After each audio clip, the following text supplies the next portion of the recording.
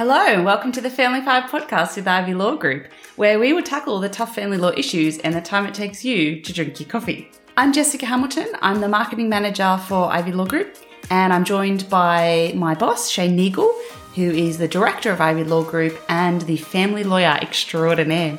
In this podcast, we will take a 5 in 5 approach, 5 questions in 5 minutes. Our aim is to keep the podcast light, easy to understand, and to give you some valuable information to take away with you. Hello and welcome back to another episode. It's been a little while. We're just returning from a break. How are things in the Shane land?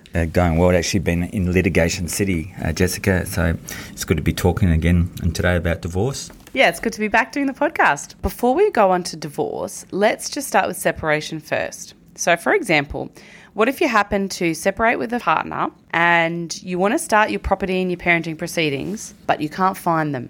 What do you do? It goes back to the sleuth skills of if someone's trying to hide, we'll just do the old-fashioned things, check the white pages, check LinkedIn, Facebook, see what they're up to, check out with their friends if there's photos of them, and sometimes engage a private investigator. All right, so going on to that, so you've been separated from a partner or spouse for the 12 months now, and you want to officially file for divorce, but again, you cannot find your ex.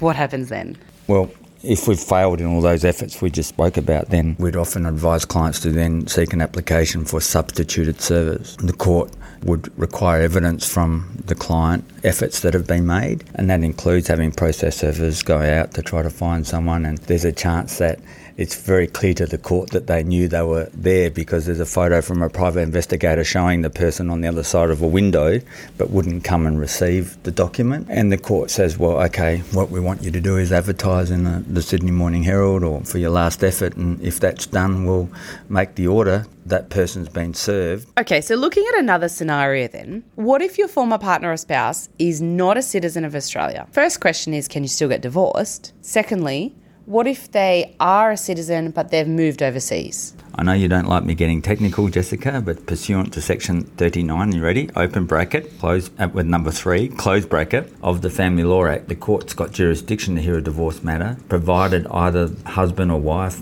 are either an Australian citizen by birth, descent or by grant of Australian citizenship, or ordinarily live in Australia and have done so for 12 months before the filing of the divorce, immediately before, or regard Australia as their home and intend to live in Australia indefinitely. Only one of the above needs to apply for one person in the couple and the jurisdiction requirements met. And the same applies if they've moved overseas. So what does that actually mean, Shane, in layperson's terms? So you can both be living overseas and the application can be made. How straightforward is that? Much better, much better. Okay, so another scenario. You actually know where your former partner or spouse is, but they refuse to sign the divorce papers. Can you file an application for divorce without them? In Australia, we have the no-fault divorce system, so you don't need to rock up to court and prove why the relationship broke down as they still do in the USA. This means that the only ground for divorce is that the marriage has broken down and there's no reasonable chance for the people to get back together and that they've been separated for 12 months. There's often conflict between the parties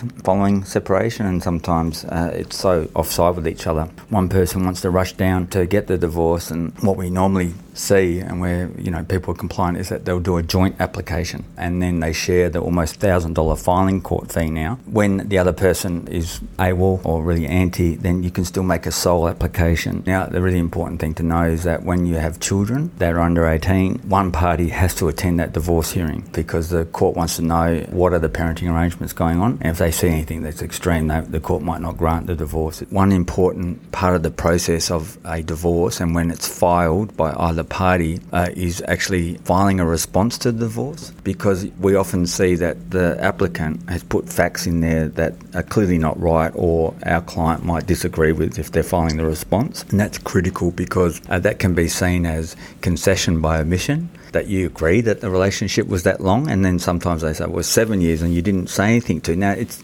something that can hurt you. We try to make sure the response says, no, we don't agree it was 7 years, it was 14 years. So I guess that does lead us on to the next question. What if your former partner or spouse has taken the kids overseas? If the children are overseas, the court would still want to know the best understanding of the person that's still in Australia, what the arrangements are. Well, they're living with X and they're living in Mallorca, and as I understand, they're going to a local school. But it's usually an issue that's unaffected or impacted by divorce normally. So can you stay separated without ever actually divorcing? Yeah, there's no obligation that the person gets divorced in Australia. The only thing that is really important to note is that when it involves in a marriage and in a will, if you've left everything to your wife but never divorced, well, that will could stand up. Once you divorce, it automatically vetoes the will under the Succession Act, New South Wales. So that brings us to the end of the episode today.